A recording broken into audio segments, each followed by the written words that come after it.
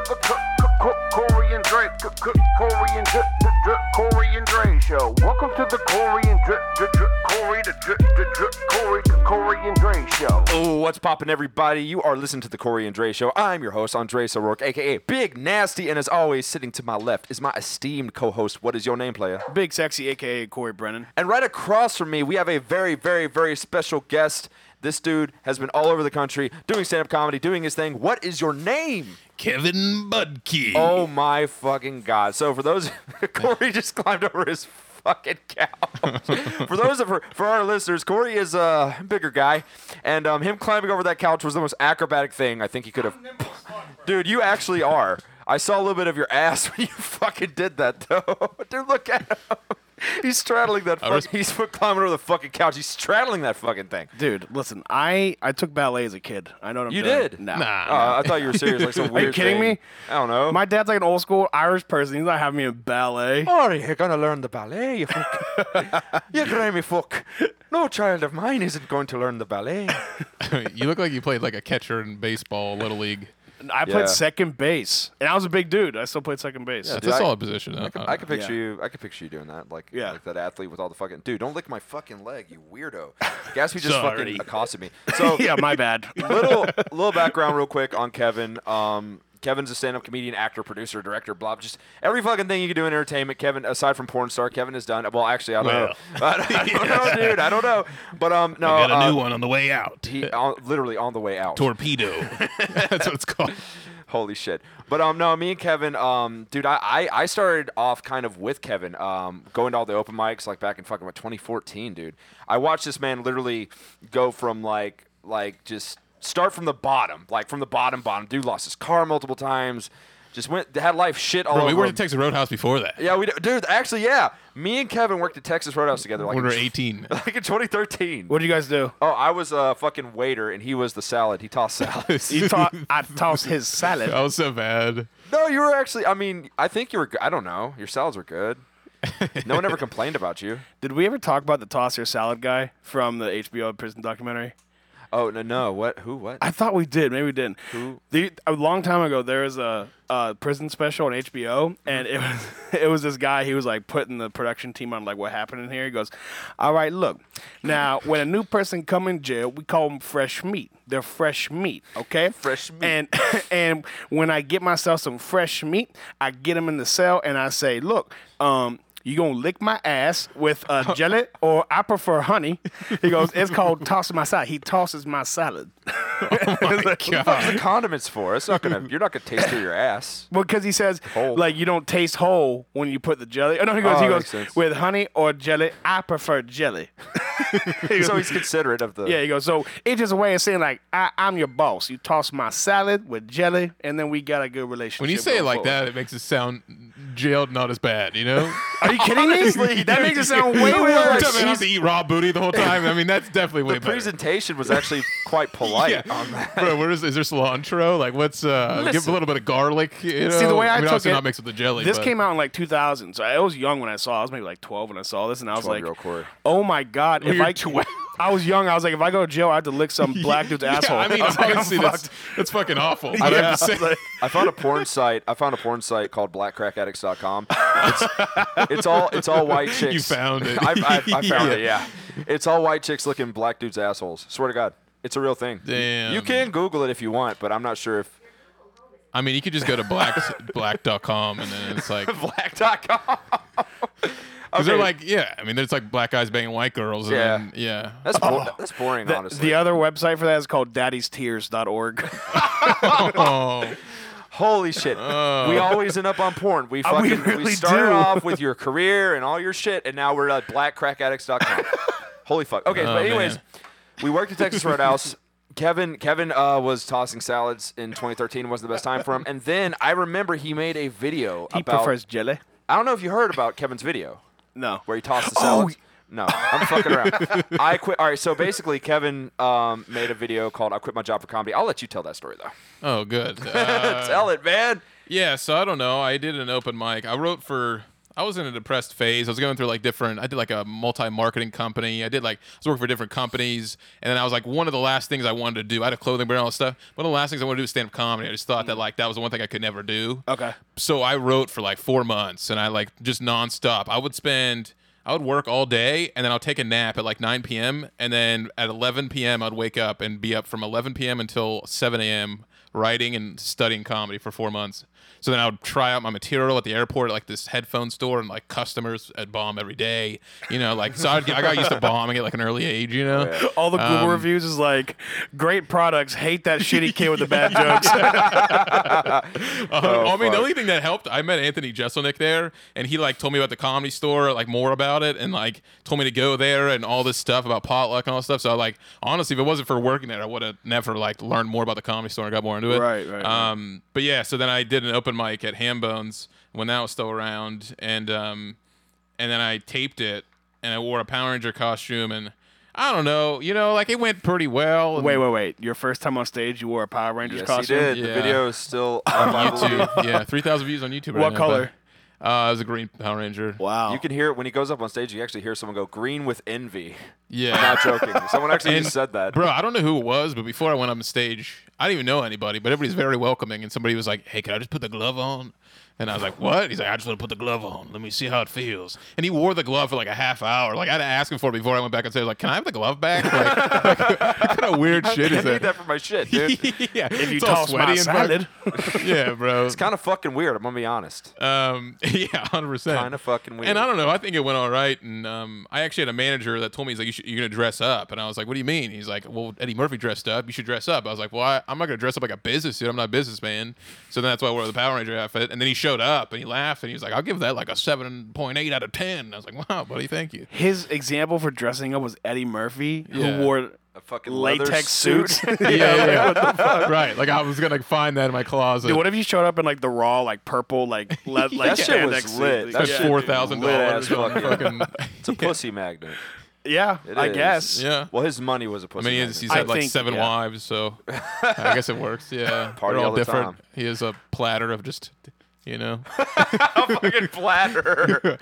just, you know, what am I in the mood for? Whatever. Okay, so I put the video up and I posted on a bunch of pages on that I was in Comedy Wise, and it got like a bunch of views. It was at like probably like 400 within like an hour, 2 hours. Yep. And then I was so hyped about it, and I sent it to all these comedians and like Terry Jones. I told him about this now, but I told him I was like, hey, can you check this out? It's my first performance. You're touching the mic, Andreas. They're not gonna hear us. I'll Okay, fix it's fine. it. It's fine. Yeah, Let's do this. yeah. Sorry. But and then Terry Jones is like, you have the it factor, and I love Terry. You know, Terry's a very nice guy. We've worked together since, and yeah, so I posted online. I quit my job for comedy, and I posted in the groups again. This time it got like 3,000 views within a few hours. And a ton of hate, like so much hate Yep. now. Like, kill yourself. You're a dumbass. Why would you quit your job? You're gonna lose everything, which I did. Back you when the know? internet was fun. Yeah, right. Nothing was censored at all. Yeah, exactly. And then I posted. I deleted it because I felt horrified, and I was like crying. Honestly, I was like hurt. Yeah, dude. And then I posted it again. I was like, all right, fine. If I have to be like the whatever her name was at the time, Rebecca Black or whatever. Yeah. She had so much hate on her music video, but it blew her up. So I was like, you know what? If I have to be the Rebecca Black of comedy, I will. And then got 3,000 views again within a few hours. This time the hate was so much worse. And then I got asked to do like interviews across the country, like a Yeah. couple different like interviews, which none of those, I looked up all the places. None of them do interviews anymore. They're all gone. So fuck them. But they're all like shitting on me. They're like, is this guy the next savant of comedy, or is he a fucking idiot? Find out at 9 p.m., you know? Yeah. And then I lost everything. Yeah, Yep. I got up at the Improv, my third performance, which was Wow. cool. Yeah, so On that whose was show? Aaron Kleiber's. Okay. Yeah, so that was pretty cool. But it was an interesting time in my life, and yeah, there was one point where I got like 800 comments on a post. I was like, because everybody's like roasting me, and I was like, we should do a roast of Kevin Budke, and I got 800 comments, and people continuously adding me to shitting on me, Yeah. like, go fuck yourself, never do this Dude. again. And I just want to interject. Everything Kevin is saying is 100% fucking true. You don't understand. When the shit was blowing up, it was the most surreal thing I've ever seen in my life. Can you pull up something right now, like, and Yeah. play it through the audio? Yeah, I think Like, so. okay, I'll give you a perfect example. Well, So- here, while you're talking, pull up Andreas O'Rourke and then Kevin Budke, and there's a video of him responding to my "Quit My Job for Comedy" video because there's other comedians. is that still up? Yeah. 'Cause Oh, fuck. there was a comedian. It was on your Octo Gangster YouTube page. Oh God, I haven't posted on that fucking terrible channel. Yeah, pull that shit up. Pull that shit up. So there was like a moment where you could just cut it in later. Like it's fine. Yeah. But Yeah. basically there was a moment where some guys made a video in the Pittsburgh comedy scene. They were like responding Holy fuck, back. I'm sorry. Go They ahead. responded back and they're like, we quit our jobs for comedy. And then they were basically like, almost give me like, What if they're enthusiasm. like all homeless blowing people for money? You're like, shit. I think there's only one person in that group that still does comedy. Actually, maybe two, but we don't have to say their names. But well, none of them really do anymore. okay, well, No, I mean, so I'm not disrespecting them. Yeah. I'm just telling you the truth. None of them really do it. Not here, Yeah. at least. If they do it somewhere else. yeah. But basically they were like, we quit our jobs. For, What should I search? look up Andreas O'Rourke and then Kevin Budke. Yeah. Quit my job or something like that. Now, while you're looking that up, did you have something? Yeah. So I was just gonna say that like, but what happened was they made a response video to quit my job for comedy, and they almost like it didn't really like bash me, but they almost were like giving like, oh hey, like these are our opinions of quitting our job because we've done the same Right. thing. It was almost like it's just a dumb thing to do, and like now realizing that after millions of jobs while doing comedy, I completely understand it. But Andreas responded back was so kind. He's like, you know what? Hey, stay off my friend, man. I'm not Like- seeing it. What? I mean, I found some videos of you, Kev, but I couldn't find like the like. Well, no. So my video's not up anymore. The quit my job for comedy, but his is up of like a response. The Octo Gangster channel, I fucking haven't used it in so long. Yeah, Are look you up sure? Octo Gangster Yeah, look up on my YouTube. terrible fucking. But- Yes, let's plug my terrible. Hold fucking on a shitty second. channel. What was it called? Octo Gang. I was like fucking Octo, 14. OCTO, and then Gangster. Gangsta. Not It was called- Gangster. I was 14, dude. Let me live. I fucking made stupid, terrible fucking videos that got like 2 views. I forgot that channel existed until you said something. Thank you. Yeah, you should make more. You had a bunch of subscribers, I think. I was doing all right. But I just want to interject, dude. Kevin, I don't think you realize this. Mike Sasson told me about this later on. So you don't know. Mike Sasson's like a professional comic. He goes all around. He's in California now, I Yeah. think. Well, he told me that at the peak of the Budke fucking storm, right? He had comics from New York and Los Angeles asking about Kevin every day. Like people were like, dude, who is this Kevin Budke kid I keep hearing about? And I swear to Wow. God, dude, at the height of it was the craziest fucking thing. Like comics from all over the country, dude. Yeah, that's We're- nuts. We're literally asking about Kevin. Who is this kid? I hear he's fucking, the next big thing. Like everybody wanted to know about fucking Kevin. Wow, It was the craziest fucking shit. that's crazy to think about now. Yeah, you man. know? Like it's insane. Like everybody was asking about you, man. Wow, and they're probably like, he's a scrub. And by the way, but the low times were real too because I'll never forget when Kevin told me he was like, "Hey, man, it's getting insane." The bullying. Kevin was getting fucking bullied, man. Like straight fucking, and all the shit he's saying. Just because he made a video said he quit his job. Yeah, Like, 100%. Well, it was not just that. In the video, I was like, my goal, the reason why I'm quitting my job is because my goal is to get on Saturday Night Live. Right. It's something I've always loved in my entire life. This is what all I want to achieve. If I achieve SNL, I don't need anything else in life. Right. And I was like, I want to try to get it in 6 months. And I should have never put like a deadline because it's like Yeah. every obstacle. Whenever you put a deadline on something and you announce it, everybody's gonna put a obstacle in front of you. And that was the biggest reason why people are like shitting on me because they're like, what a fucking idiot. This scrub. He did one open mic. He's going to get SNL. What a bastard. Well, it's a combination. There were some people that were genuinely trying to give you advice. But yeah, what they were true and honest. Yeah. what you have to consider though is some of them, not all of them, were bitter. They've been doing it for like 20 years, and they, maybe they're not really in the place in their career they want to be. And they see you like this bright, young, optimistic young lad, and they just want to suck the fucking happy right out of you. Well, so I couldn't tell who was being kind or honest or genuine or who was being a dick. So I was almost like a blind boxer, just waving my fist around, just like in the comment section. I was like, "Oh, like you think you could talk smack? I'm like, you don't even get paid to do comedy, and you're talking smack on me." I was like, obviously I can't talk smack on you, but like but like the fact that you're shitting on me and you don't do comedy full time or for a living, you can't say You anything. shouldn't even be able to have an opinion. Yeah, exactly. I mean, that's like most comedy drama is from people that don't make Don't have money 5 from minutes. comedy, bro. Yeah, and by the way, comedy drama, if you're a comedian you're listening, don't fucking participate. That shit is so dumb. So dumb. Such a waste of time. And like Kevin said, most of the motherfuckers that do it don't even have 5 minutes. Get Yeah. 5 minutes, and then you can fucking do all the comedy drama bullshit you want. Okay? All my favorite comics don't engage online. Because it's fucking stupid. Because it almost hurts you. Like fucking it's dumb. like What are you gonna fight? You're a poison. fucking stand-up comic. Oh, you're gonna fucking threaten people. It makes you look dumb. Yeah. I almost feel bad that I don't post because I feel like with social media, you either have to post not at all or like a bunch. Yeah. And I'm in this weird ground where it's almost like a highlight reel, and I don't like that because then it's like people think that my life's going better than it is. Right. You know, where it's like I'm going through the same shit everybody else is, if not worse at times. But I'm only showing you the good parts because I am proud of those, and I like to look at those things, and I don't want to discourage people from pursuing this because it is deep down a fucking tough ass thing to pursue. Like this is the impossible dream. This you know? this is one of the this is the most disrespected and hardest art form there is in the world. No Very doubt, disrespectful. no doubt. Very Bro, when you disrespectful. are a comic and other comics, like just the disrespect between comics is ridiculous. Dude, like I see musicians at open mics. When I see them like at a mixed mic, they're all like happy, and Respectful, They kind. share riffs and Yeah. shit. Supportive. Comics fucking hate each other. Now, do you know the craziest part is? The successful comics are the same way as the bands, though. The successful comics are typically very, especially if you're on a show with them, Right. they're very kind. They're like, oh, hey, like, great set, or like, oh, I love that joke, or like, oh, man, tell me about your life, tell me about you. You know, like, oh, man, like, it's like they introduce themselves as if you don't know who they are. Like, that's like I think about that all the time. I'm like, bro, like, treat everybody as if it's like, I don't know, bro, as if they're like a good person. I always give not? people the benefit of the doubt. I've be even had humble. people Just that, be like humble. even Joey Purse, bro. Shout out to Joey Purse. He fucking unfriended me on Facebook a couple months ago. Next thing you know, I'm bringing him on tour to Chicago now. It's like, you know, this guy. It's like I give people opportunities because I care about him, you know? Joey's different that way. You just gotta love Joey. I love Joey. That's my boy.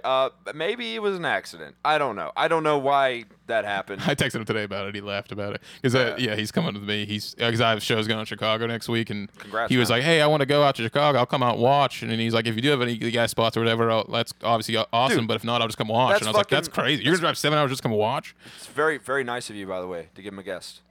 Hey, I'm man. saying, dude, like Yeah. you're fucking He's my providing. boy, yeah. I don't give a fuck. You're providing an opportunity for someone out of town.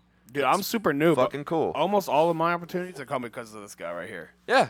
Well, Hey, I mean man. that's well. Like, It's just team being real. effort. To Kevin's point, you know, a lot of local guys, they have, you know, fucking egos. Yeah, egos with local guys makes no sense to me. I feel like if you haven't played a theater or you don't tour every fucking weekend, why even have a fucking ego? You know what I'm Yeah. saying? I'm not saying that's the barometer of what a good comic is, because there's great undiscovered comics. But I feel like if you're not like really like doing this shit, why do you have an ego? You look fucking stupid. Well, my biggest thing is, bro, I look after people that are not only funny but kind people and that people that grind.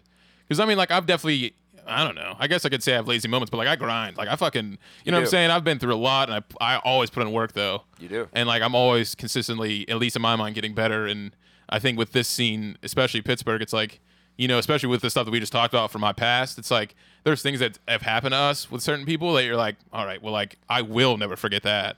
Oh, yeah. You know? And, like, as 100%. much as you're like, these people can improve, you can always become a better person. At the same time, it's like, why wouldn't I still look after the next generation, the next comics that are starting out that may have only had a few times on stage, but, like, they show so much optimism and, like, positivity, and they are funny naturally or, like, whatever it is. But, and I think it's one of those things like the people that want to help you out naturally. I mean, Corey, like you're saying, like opportunities are coming from me. It's like, bro, we link up and it's like I met you, and all of a sudden, next thing you know, we're becoming best friends because you're like, oh, how can we help each other? Like, Yeah. and that's the most beautiful thing in the whole entire world. I think it's like really is. whenever you look after somebody as of like, how can I help this person? That is like the people I go towards. I don't want to go towards somebody who's like, hey, what can I get out of this? It's like, fuck that, bro. I want somebody that's in my corner that I can like, or even that I can like be in their corner and do whatever I can to look after them, because at the end of the day, it's like I want to live my life for others, as bad as that sounds. Like, obviously, I should be selfish in a way that like I should make sure I take care of myself. Yeah. But at the end of the day, I want to be known for a person that looked after others, because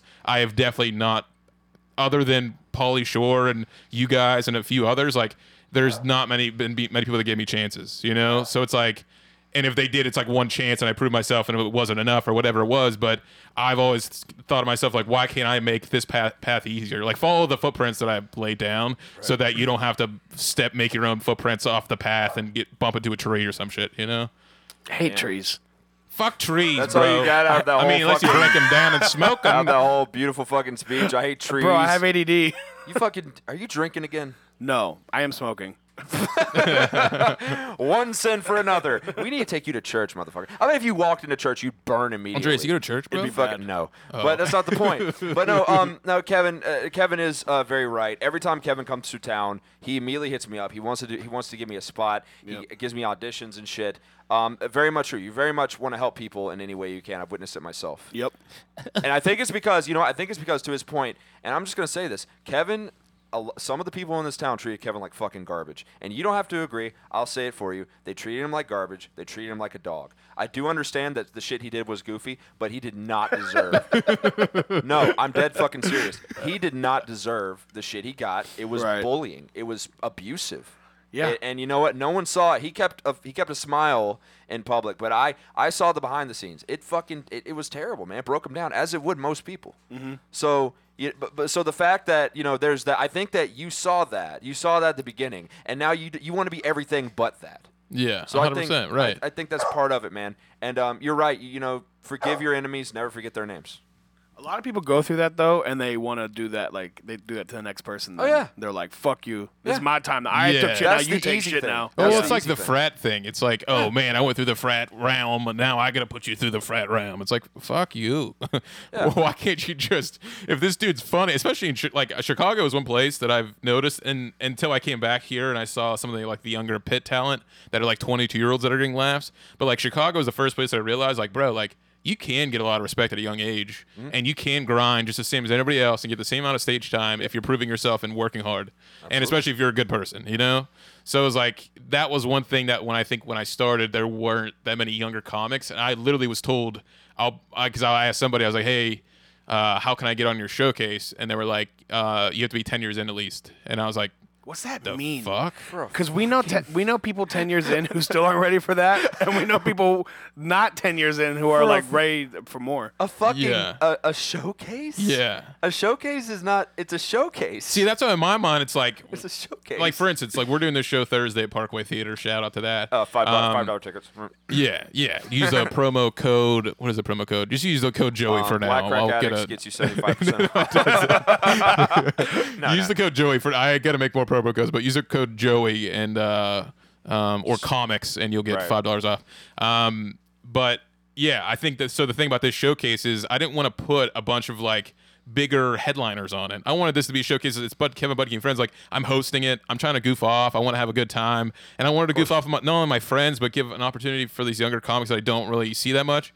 And how can a 5 or 8 minute set hurt my business or hurt us as people? If anything, that's a moment where they realize oh, okay, I just gotta step it up. And hopefully, I might even tell them in the group chat hey, if you want to record this, this would be a good opportunity, even if it's not the greatest show in the world because it is a smaller theater, but use it as an opportunity to learn from what we're doing and what we're doing to move forward. Absolutely, man. But it's those minimal spots, bro, that help you out so much. Everybody needs their first 10. My first 10, I was fucking terrified. But you know what, man? When you did do that first 10, it's a big milestone.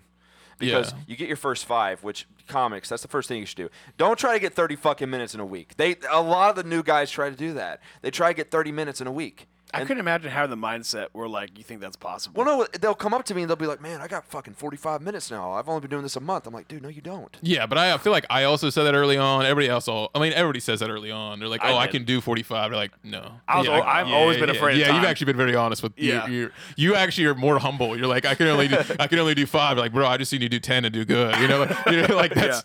And I respect the fuck out of that. Corey's humble, fucking with his slick back hair, fucking looking all suave and shit. Yeah. Who do you think you are? You know what's crazy, dude? You know what's crazy about my hair is remember the show Sons of Anarchy? Yeah. When they were like, how do we make our main character? They came and found me. They're like, his hair. We need that. That's what happened. And I said, that's cool. You can pay me for it. Oh shit! But no, man. You look like the barber from that show. That's or a true something. story. It's a true story. So you've traveled a lot doing comedy. Yeah. Tell us about some of your travels, man. Where you've been? Yeah, so I started out in Pittsburgh, and I went up to Erie. I went up to Buffalo. Eventually went to Rochester on tour. But yeah, so I started off. Once I got to Chicago and I moved there after Oh man, bro!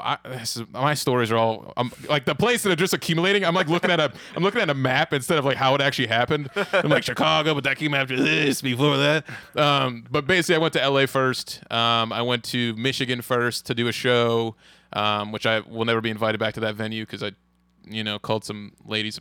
I said some mean things. Pause. Yeah, we gotta fucking hear this story.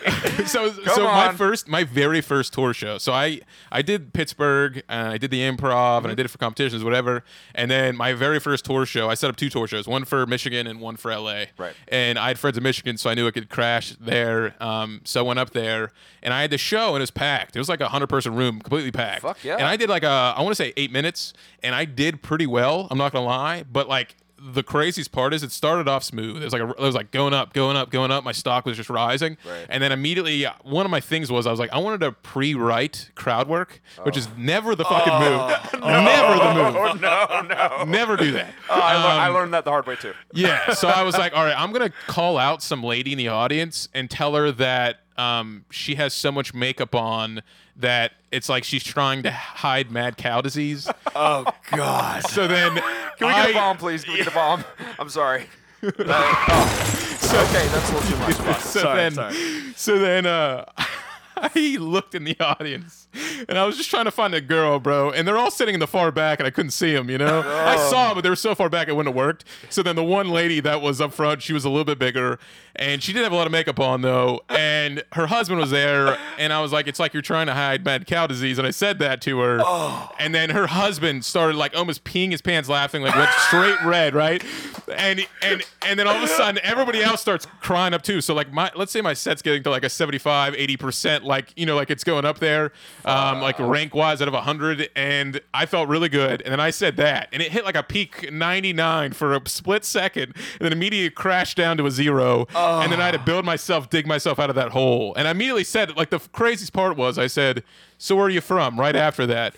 And she said, I'm from Pittsburgh. And I was like, are you fucking shitting me? Like, the one lady that I roast is from Pittsburgh, and she actually looked me up online and knew who I was. Like, that's so fucked. So, Damn, Kev. I mean, the rest of my set went pretty well, and like I built myself out of that. But they taped their sets, so I didn't film mine.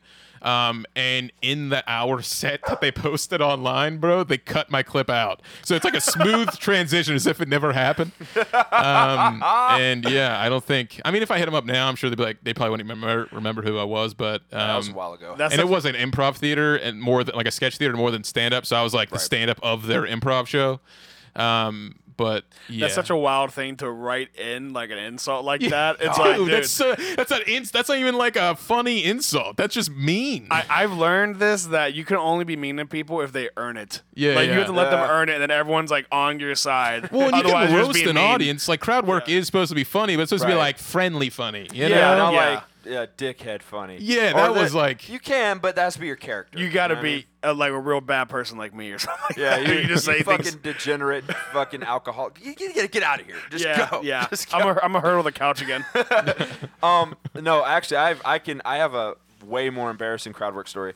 So I was at the Serbian club, and yeah. Aliquip. Yeah. Wait, was this one of my shows or no? No, it wasn't. This was fucking years ago, man. This is one of my first ever Krieger guest spots. Oh wow. And so it was a tight show. Crowd was really tight. They weren't really giving up much. Yeah, matter of fact, Mike Wasaki was headlining that, and shit, it took him like 5 or 6 minutes just to get them going. They were fucking tight. But anyway, so let's be on that. So, Or was it because you ruined it? well, no, I mean they were tight all the way through. But when I went up, I didn't help anything because when I fucking went up, so I'm doing okay. I'm not really getting that much. I'm just getting by. And then I made a fucking Catholic priest joke. And when I tell you I got stared at, I got fucking stared at, dude. Yeah. I got fucking glared at, right? And so I tell this Catholic priest joke. It bombs harder than any joke I've ever told has bombed before.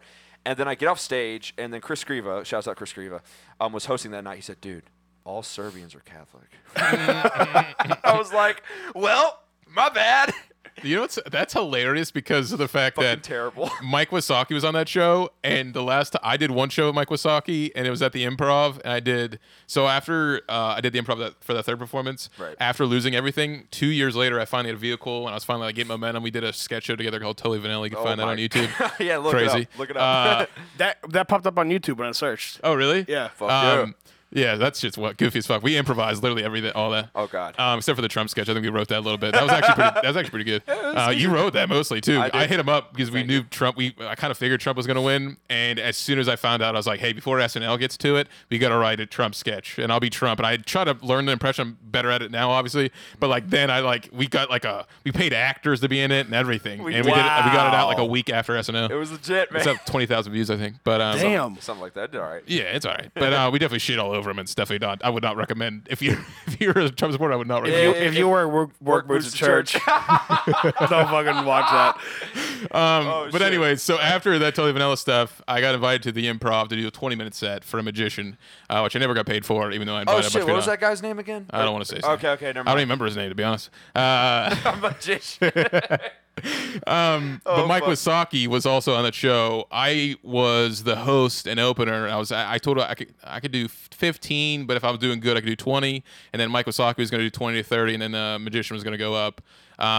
I invited my fucking girlfriend's family at the time. Her uncle came out. I had like family and friends. It was fucking another one where it was just punching the nuts, which is why like those people still don't come out. Like people like that, they're like, I'm worried, They're worried. Yeah. But I literally ate shit for 15 minutes, and then for the last 5 minutes, I literally forced crowd work. I did really. I don't want to say really good, but I roasted the whole front row, and I did pretty Right. good with the crowd work. But like that's hilarious that you did a show with him, and then you didn't have the best set. Like as far as like you had a bad moment, and then I did the same exact thing with him. Like he's probably like these young comics. Fuck these guys, dude. Dude, okay, so, all right. So we got to share, I think, our worst bomb stories between me and you, Kevin. Was that your worst one? No. I know- I mean, that was one of the most embarrassing. I think. Can I go first? Yeah, go ahead. So me and Joey did this open mic in Manhattan called Old Man Hustle. You had to pay. You had to fucking pay to go up. You paid for a mic called Old Man Hustle. Yeah, well, the place was called Old Man Hustle. The mic wasn't called Old. It's like fucking like a themed like old men fucking tell jokes about their dicks not working. It was just the fucking name of the bar. So a lot of mics in New York, you got to pay. You got to pay for a drink, or you just have to fucking straight up pay. That's just how it is. Yeah. So we fucking, first of all, we're walking everywhere. So it's fucking late at night. We've been walking all over the place, right? And we had to pay for this shitty beer that's like $6. And the mic starts, right? And the host was Irish with a long beard. It was pretty fucking cool. But so, I'm thinking I'm in New York City. I'm going to fucking kill. This is my time, right? I'm thinking this in my fucking head. But Should I sound right in the back? the thing about open mic New York comics, they tell a lot of jokes about the city. Right, like living in the city. About the subway, about the metro. Not all of them do that. A lot of them do either about the city or current events. They're very much. That's very much. I mean, that's clutch. Yeah. That's very much what they do. I'm not that type of comic. I don't do fucking current events. So I'm not blaming that for why I bombed. I was just fucking horrible. But I'm selling myself really good, by the way. So anyways. Come see us this Thursday. Yeah, so see the guy. But all right, so the guy before me bombed, dude. I think he was on drugs. I'm not joking. Imagine me if I was like anorexic and like balding. That's what this guy fucking looked like. Oh God. Right? He was hairy as fuck. Terrible. So I go up, man, and I'm like, how's everybody doing it? I'm way too hyped for this fucking crowd. It was like a crowd of like hipster bar goers that are all waiting to go up, and they just stare at me, and they don't want me to talk to them, and I'm trying. I tried crowd work. I tried it to dead silence. I'm talking library in the suburbs fucking silence, right? And I start barreling through material. You know how when you're bombing sometimes you tell your jokes so much faster. You're like, okay, next, dude. I was doing that, and dude, I was getting so hot. I was fucking gleaming sweat. I know they saw it. My fucking pit started sweating. I was like shaking because I was fucking nervous. My heart was I thought I was gonna have a fucking heart attack. So I'm bombing. I'm telling you every joke. Bomb.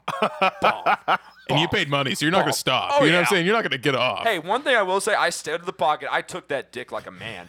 And let me tell you, the last thing I did, though, before I got off stage, complete fucking silence up until this point. I said, anyone here like scary movies? No one responded. They hated me. So I was like, I point to an empty stool and said, oh, there's my friend here. He loves them. And then I was like, yeah, my friend thinks I'm very funny. When I said that, the roof fucking exploded off the place. My one thing that got laughs was me insinuating that I was funny. They loved that. To a person not even existing. The worst part, I get off stage. I'm fucking a mess. I'm sweating. My face is red, dude. I'm fucking a mess.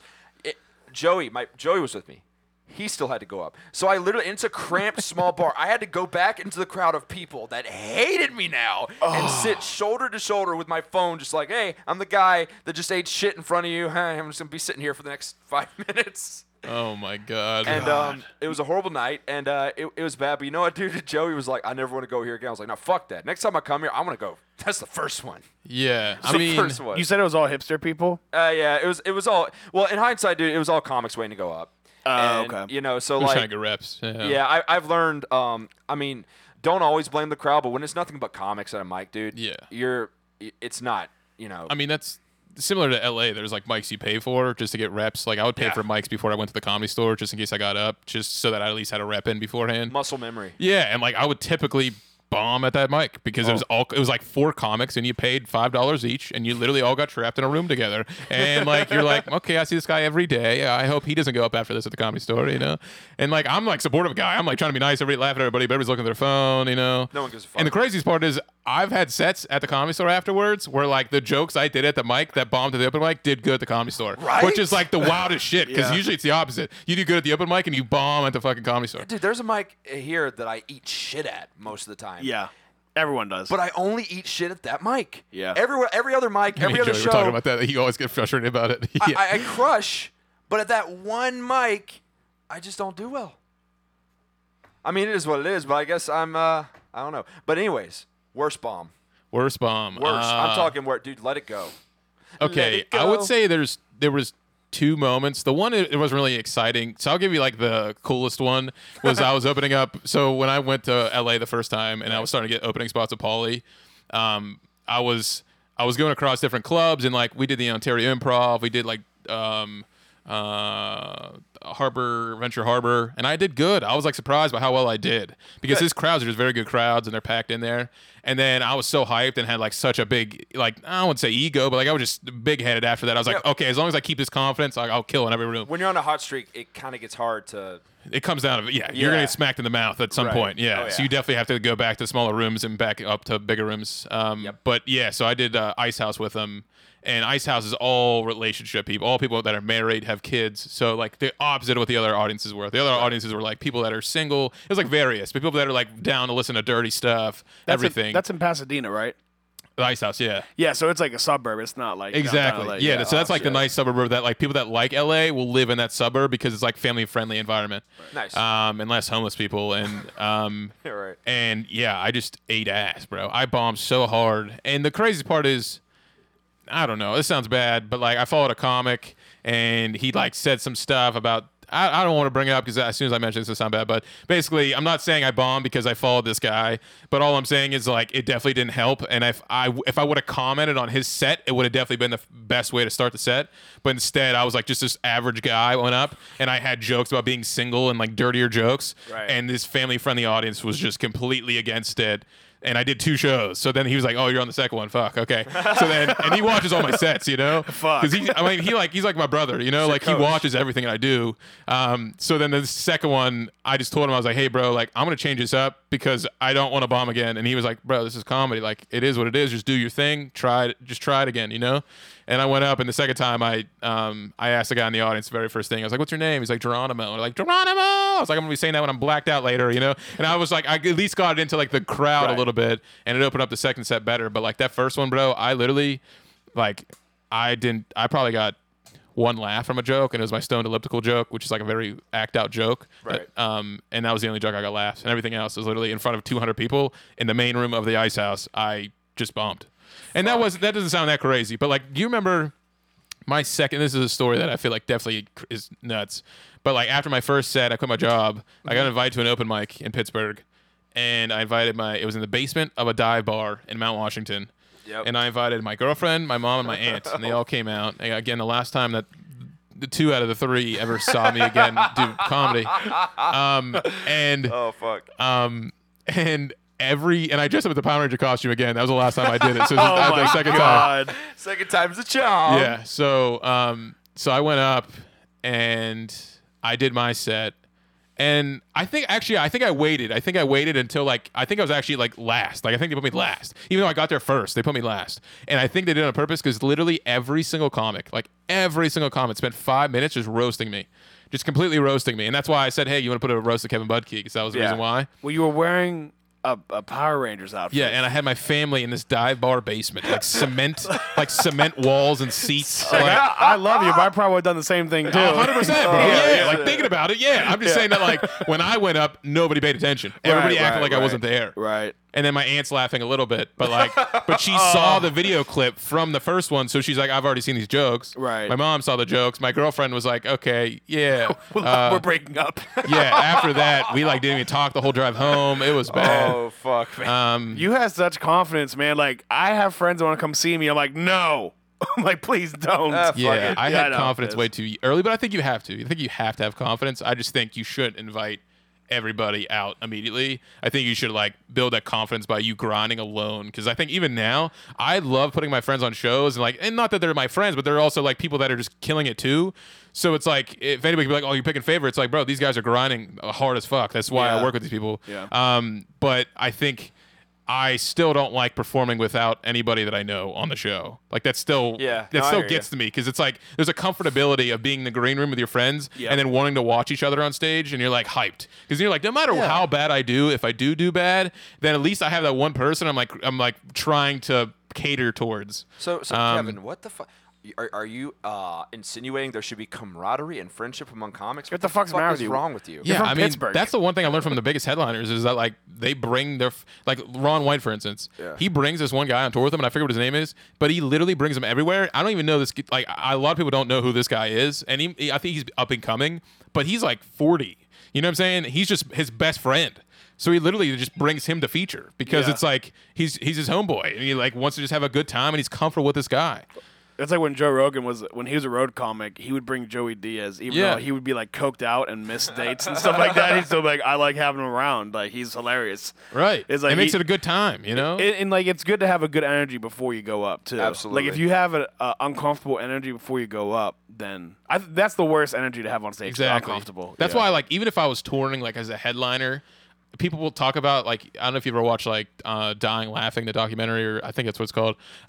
But there's people, in that documentary, other documentaries are yeah, you're in a town by yourself, you're getting booked at a college or this. I'm I get that, but, at the same time, I will always be the person that I'm hey, let me get my friend 5 minutes. And find somebody in that town, even if it's not a close friend. I will do whatever I can to provide somebody an opportunity to get up before me, just so I have that comfortability of being that camaraderie, because that does make me uncomfortable. That is the one thing I don't like about going to open mics sometimes. And when I was in LA, it was you would go to an open mic and you wouldn't be around anybody that you knew, and you're trapped in a room with these people. So then when you do eat shit, you don't have somebody to laugh about it with. You're just almost sitting in that bomb by yourself, and you're driving home and you're fuck. I'm the opposite. I enjoy, when I was super new and didn't know anyone, that was amazing for me because I was so free. I was if I bomb, I don't know these motherfuckers anyway. Yeah. Who cares? But it's when you know someone, it's you want to, I guess I want to perform for them, put on for them. I don't want to be a fucking, Yeah. you know what I mean? By the way, Yeah. I think Kevin mentioned this. I think it's important. Dude, make fun of yourself when you bomb. Yeah. Rip on yourself, dude. Fucking Yeah. find the humor in it, because if you don't find the humor in it, dude, you're gonna fucking kill yourself. Sit into the bomb. Relax into No, it. no, you. As I tell comics, when you're bombing, dude, you do all your fucking time. When you're bombing, bro, that first joke bombs, you take that dick. I'm dead fucking serious. You will develop as a comic. You stand in that pocket and Get try. that knife, get the butter, get the Oh, jelly, and Lube up, Yeah. lube up, dude. It's coming. You take your lumps. Don't be a pussy. Yeah. All right. Speaking of which, I hate to do this, but I gotta head out, man. You got to get out of here? Yeah, All buddy, right, I'm man. sorry. I got a heart out. That's all good. We're almost done anyways. And I also got to take a mean shit.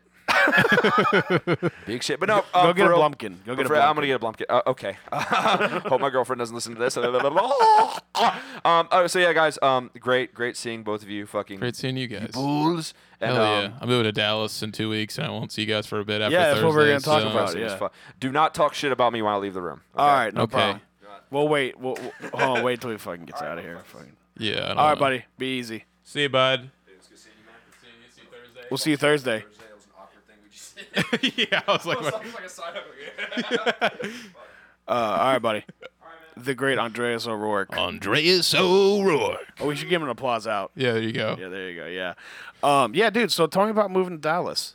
Yeah, so I don't know. I had some I have some friends that I went to Second City with, and then there's some other people, and they invited me down for like a film project in Dallas. So in January, I went down there last minute, and I just met all these cool people. I met this awesome scene. I didn't get to do stand up, but a lot of them did, and I got to like at least like kind of see the scene. And a lot of my friends from LA are now moving to Austin, which is 4 hours away, and that has a bumping scene. And Dallas is almost like bumping more than Pittsburgh as far as like how big the scene is. I would imagine. I mean, it's a much bigger city. Yeah, well, and there's Yeah. Fort Worth, there's Arlington, there's like all these different cities within like Yeah. 20 minutes.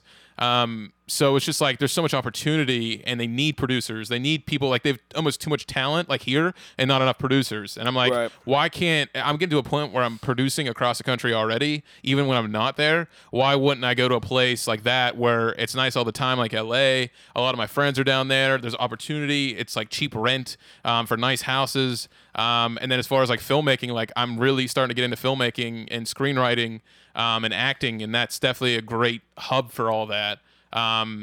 Yeah, so it's like I wanna try out some new cities because I will eventually go back to LA. I don't know if it'll be forever, but I love LA. I love the Comedy Store. So like once things open up, I know probably like in a year or two, I'll probably find myself back in LA.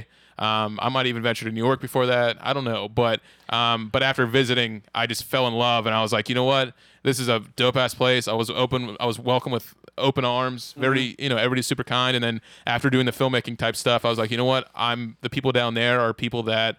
And I even know people from Chicago that are moving down there for the same reason. So it's like, we're going to have this awesome crew of stand-ups that are also actors and screenwriters. And, there's just a lot of like almost just unlimited amount of potential of projects we can work on. So, yeah, that's kind of why I decided on it, Plus, like, not only Dallas being a good scene, it's surrounded by good scenes. Like, Yeah. it's surrounded. Okay, so You're hours away from so many scenes. a couple hours away is Austin, which is about to blow up. Like, It is. so many. I mean, it Joe is Rogan's blowing already up. there. Like, Dave Chappelle's already there. Yeah. Tom Segura's moving there. Tim Dillon's moving. I mean, there's so many big comics moving there. Yeah. And then another couple hours away is Houston, which has some of the greatest comics of all time. Sam Kinison, Bill Hicks, came out of there. Yeah. Like, that's a great comedy scene in itself too. Mm-hmm. Because like you think about here, the next like big scenes are like New York, which is like 7 hours away, Yeah. and then Chicago's 7 like hours. 6-7 hours away. Yeah. Yeah. So I mean,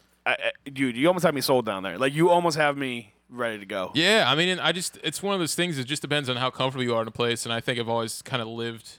I've always lived out of a suitcase already.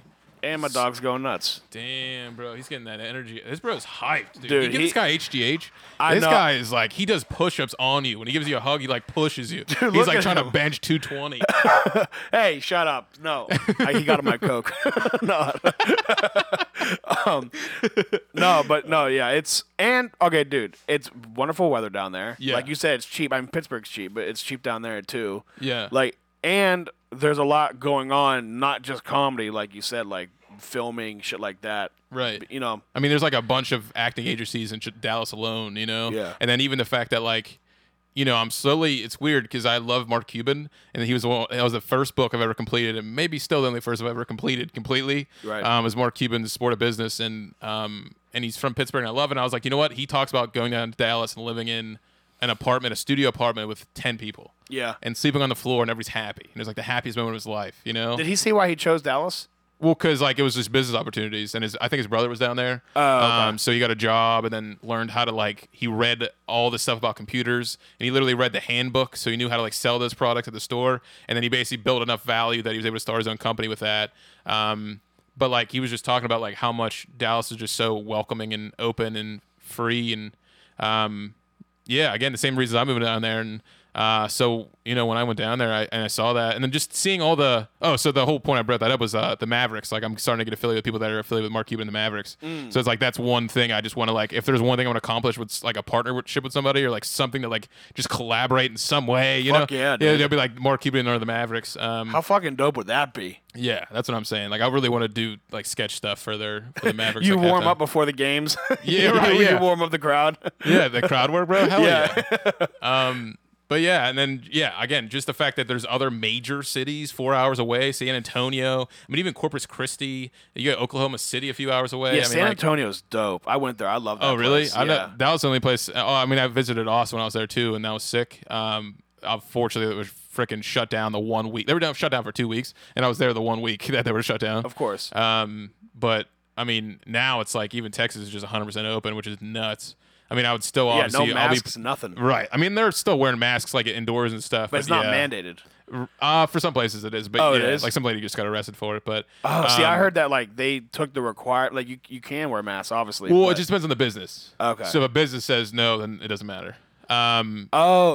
So like a restaurant or whatever, they have the ability to be like, we don't care about masks, and it's fine. Exactly. Or they can say, look, you have to have a mask to be in here. Exactly. Okay. And I think the coolest part about Austin when I drove through was even though everything was shut down, there was a place where they do festivals outdoors, and it was like as if it was like Disneyland. There were just all these people, like the whole entire parking lot, every parking lot around the area was full, and there were just all these people on like tight ropes, like walking on tight ropes from tree to tree. Like people, you could just tell people were on like LSD, just walking around like tripping balls. It was just nuts, dude. Like it was like a music festival without music. It's crazy how many clubs are moving there too. Like Creek in the Cave shut down in New York. They're moving to Wow. Austin. Like That's smart. I think there's 2 or 3 New York clubs that are moving to Austin, and then Rogan wants to build 2 himself. I thought it was going to become like just a haven for like big stars. Where like like the, I mean, you got into the Comedy Store, but a lot of people are like the Comedy Store is tough to break into because it's all It stars. is. I was the luckiest person on earth, bro. That's like that's my. I mean, I wouldn't say it's my lottery ticket or that I've passed at the Comedy Store by any means, but I've at least got enough spots there. Like that. I'm definitely blessed for sure. Well, like just from hearing what Joe Rogan was saying, like it sounds encouraging if you want to move to that area because he's like, we need to have mandated open mics like twice a week at his clubs, and like he's gonna have a small club for people to develop and a big club for like basically them. You know what I Yeah. mean? So. Well, that's that kind of the place that I'm working with in Dallas that Okay. I'm like talking to. They each have, or at least some of them have like 2 rooms or 3 rooms. This one has like 3 rooms. Right. So it's like right. one's like a super small pub, one's like a normal room, and then one's like an actual 300-person theater. Really? Yeah, so it's like that stuff like that like that's exactly what the Comedy Store was. There's 3 rooms that are Yeah. kind of similar sizes. So that's exactly what I'm kind of trying to find is like venues like that so that I can help these younger comics develop on showcases and then work with headliners. But see, Dallas is big enough for that. Like I don't think Pittsburgh is a city where you could have a comic club with 3 rooms in it. Well, I don't just think not that big enough. No, I don't think it's about the fact that you can't do it here. I think it's the fact that nobody wants to see comedy here. Really? See, Like at least like the younger like comics, nobody wants to see like the up and comers. People want to spend either $60 or more. People want to see like the big names. Nobody wants to see like right, yeah. nobody wants to see like middle tier or lower. I agree. You know I what I'm agree. saying? Like whereas like Dallas, like you can go to a showcase and see like up and coming names that you have no idea who they are. It'll be sold out. But okay. But is that the case, or is it just that the comedy scene in Pittsburgh, like the big club, like the Improv, has no interest in helping the people that are that middle tier? Like they only want to book the bigger talent. No, because I definitely know some middle talent that like that sounds bad, but like I definitely know comics though that are like starting to headline. Not middle talent, but middle in their career. Yeah, They're right. Yeah. But like I mean the Improv does help with those people, but the Improv is honestly after experiencing LA and experiencing the Improv out there, the Improv is honestly the hardest franchise to get into because it's the most famous comedy club in the country, Right. in the world, other than the Comedy Store and the Laugh Factory. That is the most famous comedy club because it has so many franchises. Yeah. So they are very particular about who they let in and like put on shows regularly because if you get past that one club, you're most likely getting recommended for all the clubs. Right. So that's why they're so picky because it's like they don't want to put a schmuck on him do bad, and then next thing you know, he's like getting these chances that he shouldn't be getting. So it's basically people that are proven, True that. Yeah. I think there just needs, like, just talking about the Pittsburgh scene, there needs to be more viable venues because, like, you think about Cleveland. Yeah. similar city to Pittsburgh. They have like the Improv, and they also have Hilarities, which Yeah. is really more sought after than the Improv there, anyways. But it's Right. like Hilarities, they do put on like their local talent. Yeah, Like they make it an effort to do that. definitely. So people develop better over there than they do here. Well, and I think we got Arcade, you know, and I think that's like a unique crowd and audience. It's more of an improv crowd, a sketch crowd. Arcade has great crowds too. Like They do. The Like those crowds there want to laugh. Are Like amazing. they don't even sell beer, but people bring their own beer and they just want to they want to laugh. But that's really an improv place. You know what I mean? That yeah, does yeah, stand exactly. up. In sketch Yeah. place, but I mean, Steve Hofstadter's starting that place. That's true. The Arts. Yep. That's true. Foundation, and that's going to have 2 rooms that are different sizes. So I mean, I think that That place looks dope, by the way. definitely. Well, and I think it comes down to me and you, though. You know, people like us. Like, there's obviously a lot of people that are starting to produce shows that are like, that are younger into comedy. But I think it comes down to just there being more producers. Like, I was talking to Yeah. a few people today, and I was like, hey, like, you're a great comic. Like, you're up and coming. Like, what is holding you back? And they're like, stage time and like seeing people. And I was like, okay, like I get that for right now. Like in the coming months, like, is that still what's going to hold you back? And they're like, yeah. And I was like, okay, well then why don't you produce? Yeah. They're like, oh, well, you know, I don't have that much experience. Or, like, but it does interest me. And I'm like, okay, well, here's the thing. It's like, it's never going to be easy to produce. Yeah. And you're going to get shit on for wanting to produce, especially like a younger like age of comedy, like for how, like if you're earlier in your career. But I think that's why you start with like a open mic, or do you start with Right. a showcase and open mic? Yeah. You know, you don't start with like bringing in headliners. Right. That was just something like, I just think over time I've made friends with headliners. And I know that I'm not at a point where I want to headline yet, you know? Like I could be a fucking far-fetching it and headlining every show. I'm sure some of the sets would be good, but I just don't want to put that pressure on me yet. Yeah. And I don't think you should headline unless you have a TV credit or you have enough material and you're really killing it to bring in a crowd, you know? Yeah. But yeah, I just think it comes down to just there just being more producers, and I think that talking to venues that won't typically do comedy, that's what it's going to come down to. Is because especially right. now with the comedy clubs closing, you almost realize like, hey, like this isn't about a club. This is about the environment. This is about like that's why a lot of breweries are doing comedy now, because you think about beer, you think about comedy, you think about comedy, you think about beer. You know? Yeah. Yeah. And they're open minded towards trying new things to make sales. So That is why I'm pumped about Comtra though, because the theater out here, because Yeah. it's like they do want to really put an effort into comedy, and it's Definitely. like there's not really a lot of places that are willing to do that, you know. 100%. So I like the future of the scene here, you know what I mean? But it definitely has a way to go, in my opinion. But yeah, you're right. It is about the producers just stepping up and like I think it has to be on the producers to want to build the scene. Yeah, and I think my mistake, and I think why I definitely got some, you know, I wouldn't say smack talk, but whatever, like resistance when I started producing here, was because I was doing it by myself. Like, it's never a smart idea when you're starting to produce by yourself. Right. Produce with like 3 people. Produce with like, even in Chicago, I did the same thing for like a year. I produced by myself. I did like 100 shows produced by myself. I mean, not 100, probably like 70 by myself. So why do you think that brought you hate Well, it wasn't so much hate as it was as much as it was like or criticism? Well, because I just didn't have the ticket sales. Okay. So like there was some shows that were bad, there were some shows that were great, Right. but it was so inconsistent because I was doing it by myself and I was working like in Chicago especially. Bro, there was one point where I was producing a weekly show, I was producing a monthly show, I was taking a improv class twice a week for like 3 hours. I was doing sketch shows, and then I was doing open mics on top of 3 jobs and producing that stuff. So what was paying your bills? Producing? No, 3 jobs. Producing was like making me side cash that I was like eating food with. You know? Right. But So like, what were you doing for jobs then? I was working at Jimmy John's. I was a busser, and then I was also a dishwasher. See, because that's my biggest problem right now is like my work keeps me from getting on stage time when I could. Well, see, Bartending. Right, and I think that's where, you know, the reason why I had 3 jobs is because the 2 bussing jobs I had to have during the day most of the time because I wanted to be free at night. Yeah. But then you make less money if you're doing it during the day. Yeah. So that's why it's almost clutch to have, like, if you're going to have a job around comedy, it's almost clutch to have, like, an office job that you have, like, know. 9 to 5. That's what like I mean, I'm a night guy, so I like being up super late. Right. Like, I'll go to sleep like 4 in the morning. But, like, I think it's very smart to sacrifice a little bit of sleep and work a day job if you can. bartending and even like restaurant managing, which is what I'm doing now, is like a black hole of a job. Cause it's like, where else are you? Like, it's like, all right, go find a day job where you can make like $30 to $40 an hour without a college education and just like without certification, just go. It's tough. You Yeah, know what I mean? So when that's people start intense. bartending, it's like they never leave it. Because it's Right.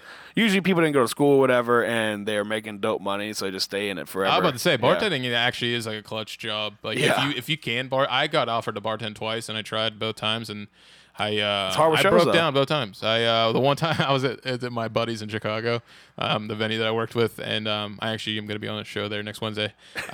You broke down. But they were like, hey, bartend, bro. So I was on this back bar. So it wasn't even the busiest bar in the bar. There's 2 bars.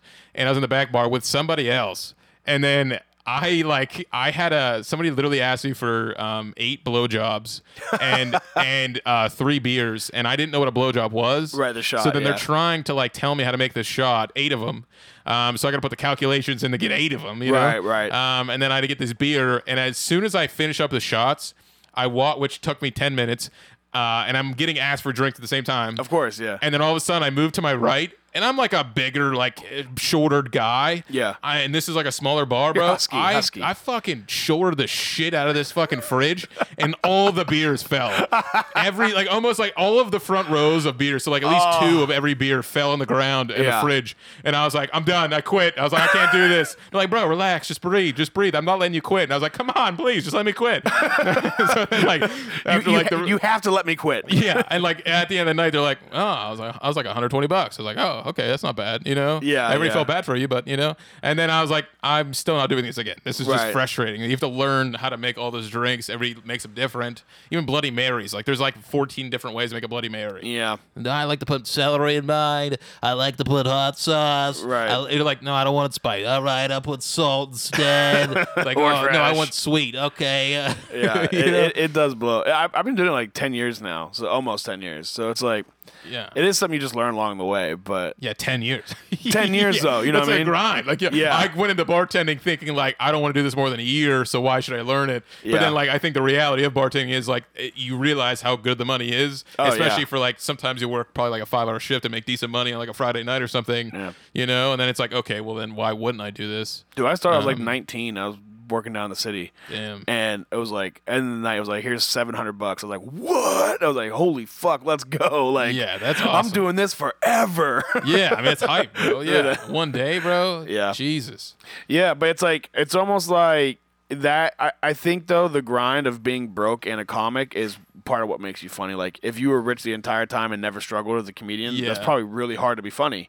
Yeah, 100%. I mean, I don't even talk about that much anymore either, too. But when I was in LA, the first time I talked about being broke a lot, and like I definitely had solid jokes about it. But then I think I wrote too many, so when I came back with that material, I literally would have like 10 minutes straight of just very sad shit. Yeah. that had punchlines, but like if you were feeling bad for me, you wouldn't laugh. You would just feel bad. Were you newer into comedy then? Yeah, I moved to LA 2 years in, and then yeah, so this was like my 3rd year, like 3.5 years in is when I came back and was doing like comedy about that, about Yeah. being broke as a comedian and like the stuff that I went through. Like I had like a blow up mattress and it deflated, so I was like, oh, come back to my water raft, you're gonna love it, you know, just stuff like that. And like Yeah. people were like, oh, Yeah, like it's come like, on, this is a joke. They Like, just want to give you money at the end of it. yeah. So I mean, that's why it's like I think now I should probably work some of that back in, but I do talk about just where I've lived, and I think I'm starting to understand like how to tell my story. And I think that's like the beautiful thing in comedy is like when you can just be more than just funny, and you could be Interesting. interesting. Yeah. And like I mean, that's what Paulie told me, bro. Paulie sat me down in the car, and he after he saw me at the one potluck. So I got a potluck my very first day in LA, 2017, and then the next week, he put me up, and then afterwards he it was him and Tony Hinchcliffe in the back of the room, and then they were like, can we talk for a second? And Tony Hinchcliffe was like, I had this lip joke about like having fish lips. He's like, that was the only funny thing you said. And I was like, okay. And then Paulie was like, yeah, I kind of agree with him. He's like, so when Oh, Jesus Christ. so then he drove me home, and he was like, give me your phone real quick. So he put on the voice memo. He's like, my name's Ken Budke, like all this stuff, like talking about like, you know, I'm from Pittsburgh. We got bridges. Isn't that cool? You know, and like we got fucking fries on our sandwiches. You know, what kind of sloppy pieces of shit are we? Whatever it was, you know. But he like talked about that. Like my parents are divorced, all that, and he like put that in the voice memo, and I still have it. And that's when I literally the next week I had a whole new 5 minutes I just wrote about my life. And I got up at Flappers and LA with all like I went. You should never go to a showcase at a club, especially if like you're trying to showcase yourself with all new material. You're right. And I did it, and I honestly had a pretty good set, and I still have the video, and like I'm proud of that because it was so honest, and I added punchlines to the honesty, and I was also excited and like happy to be there. So Yeah. you couldn't really tell that it was like that sad, you know. And plus, Right. everybody else is fucking going through shit there too. So it's like they're more open minded towards the garbage stuff, you know, like like understanding you're broke. Whereas like you come out here and you talk about being broke, they're like, oh, Yeah. I got a guy who's hiring, and you're like, all right, shut up. Like I'm not. It's not about that. Yeah, and like I was gonna say too, when you're talking about things in your life or not sad things, you're probably more comfortable too. Like being broke is such a terrible, uncomfortable feeling. Yeah. So it's like when you're invoking that, it probably didn't make you feel as comfortable as it just talking about shit in your life and where you're from and like that. My first day I started writing comedy, we're like, I'm gonna do this. I said like I did not want to be like the big guy who just wrote big guy jokes or like the Yeah. dude who just wrote like sex and fart jokes, something like that. Like I Yeah. wanted to be interesting from the jump, you know what I mean? So I try to but I guess I talk a lot about like current event stuff, so I guess it's easier. But Well, I think you also not only that, but I think you're also like a people's person, so you can like relate to the audience pretty well. Like you understand like the feelings of what everybody's having in the moment.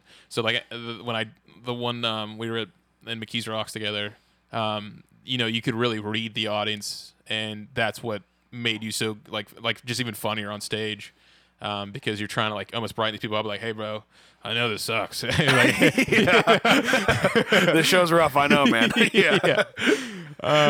You know, so it's just stuff like that. Yeah, no, it's cool, but well, dude, we should probably wrap this up because you got another podcast to get to and everything. Yeah. But dude, thank you for coming on. So when people hear this will come out Thursday. So tonight, I'll say tonight.